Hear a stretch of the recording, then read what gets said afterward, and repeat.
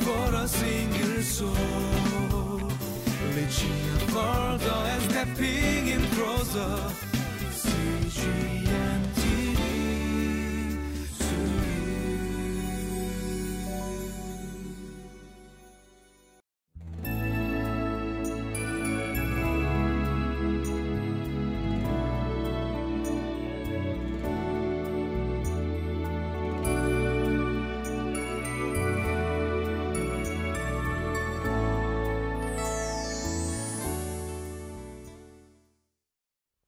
Welcome to Living Life. You know, in an earlier episode, I talked about influences of people, whether for positive or negative, or and that how important that is in terms of determining how we behave and how we conduct ourselves. Well, in this particular passage that we're about to look at with Jehoiada and with Joash, it's really important because, well, as we will see, Jehoiada dies, and it really impacts Joash in the way that he behaves and conducts himself as the king of Judah. So let's take a look at the passage and see what transpires.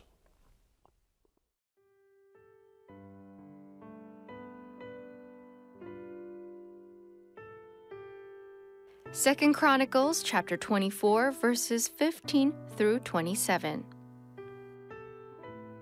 Now Jehoiada was old and full of years, and he died at the age of 130. He was buried with the kings in the city of David because of the good he had done in Israel for God and his temple. After the death of Jehoiada, the officials of Judah came and paid homage to the king, and he listened to them. They abandoned the temple of the Lord, the God of their ancestors, and worshipped Asherah, poles, and idols. Because of their guilt, God's anger came on Judah and Jerusalem. Although the Lord sent prophets to the people to bring them back to him, and though they testified against them, they would not listen. Then the Spirit of God came on Zechariah, son of Jehoiada, the priest. He stood before the people and said, "This is what God says. Why do you disobey the Lord's commands? You will not prosper, because you have forsaken the Lord, he has forsaken you."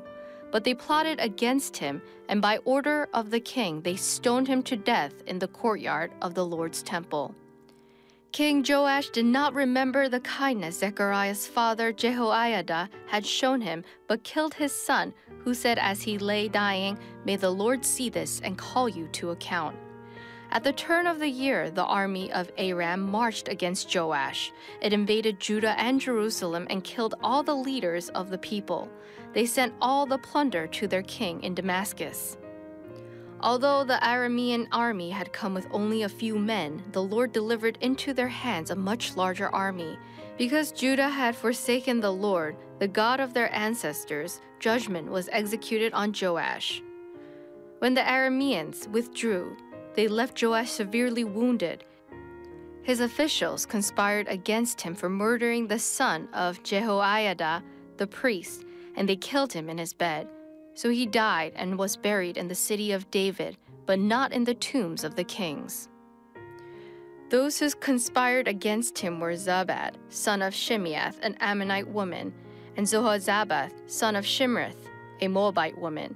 The account of his sons, the many prophecies about him, and the record of the restoration of the temple of God are written in the annotations on the book of the kings.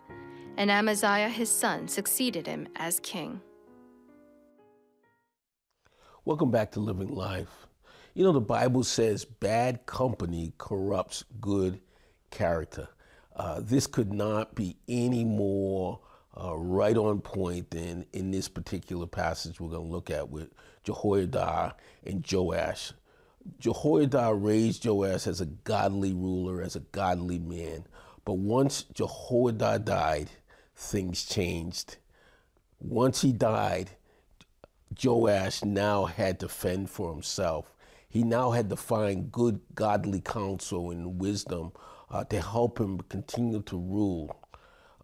The problem is he didn't.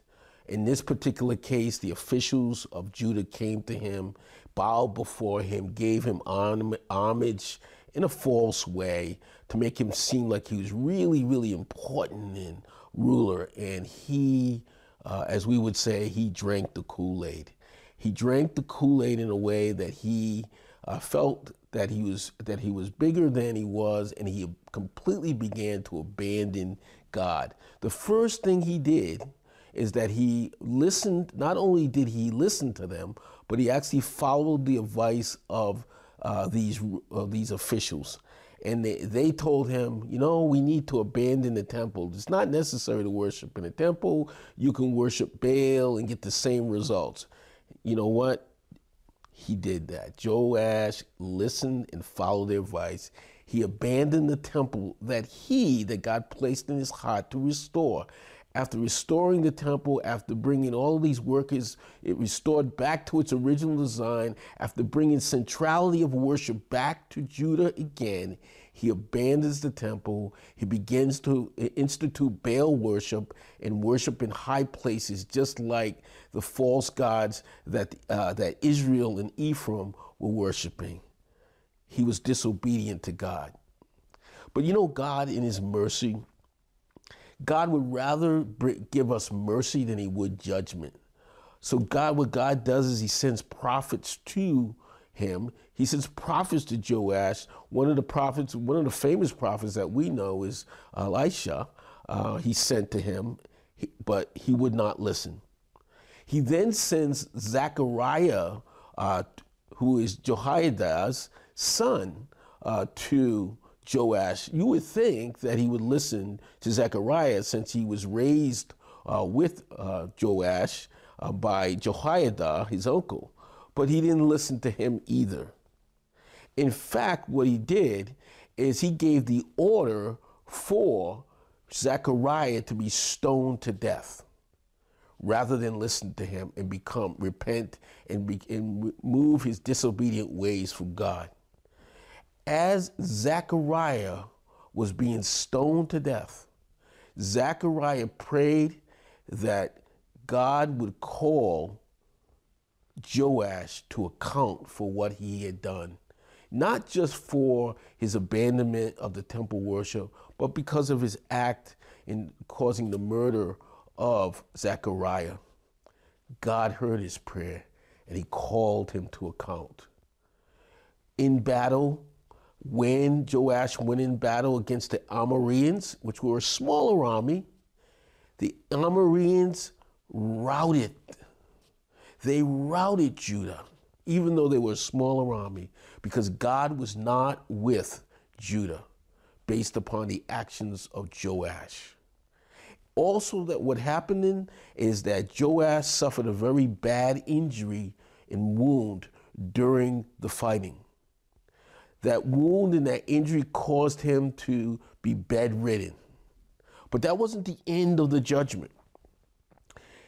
Two officials of his own kingdom, actually murdered him while he was bedridden. So this was the continuation of that judgment because of his disobedience to God. He started well, but he ended poorly. It's not so important how you start and where you start. It's much more important how you finish and whether you finish well. Joash did not finish well in his disobedience to God. But the ultimate disgrace, the ultimate dishonor, the ultimate insult to injury is that Joash, who was a king, was not buried in the tombs of the kings. But Jehoiada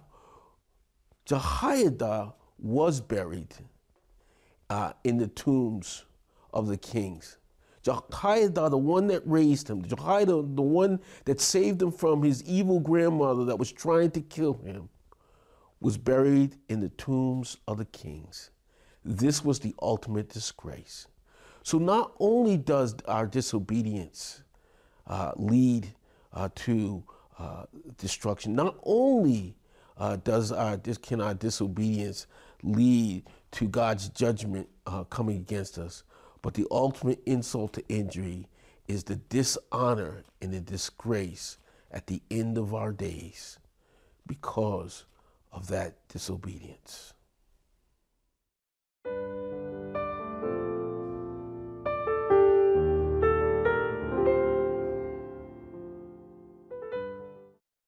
God is not slow in his response to us. What he's doing is he's given us time to repent. He's given us time to change our ways. He's given us time to remove the disobedience and come into a place of obedience. God would rather hold out mercy to us than hold out judgment. And that's what he was showing in this passage. Even though our ways are corrupted sometimes because of the bad influences that we have, God can still redeem those bad influences if we only stay to him and repent and let him know that he is the one that can change it. Let's pray. Lord, we just thank you for this time and this opportunity and just to be in your presence. And we recognize the fact that you would rather give us mercy than judgment.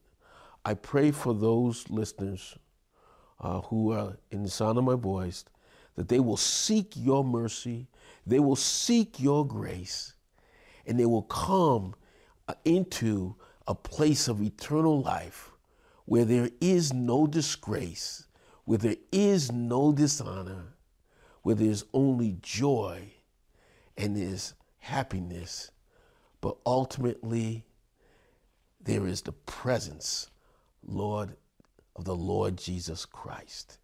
Lord, we thank you so much for who you are, and it's your precious name we pray. Amen.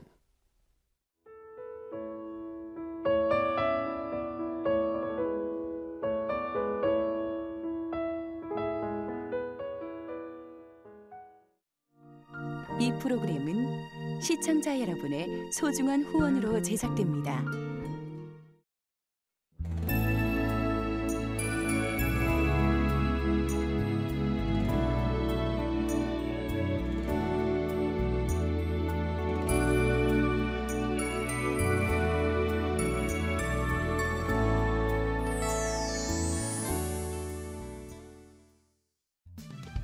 For a single soul, reaching further and stepping in closer. CGM.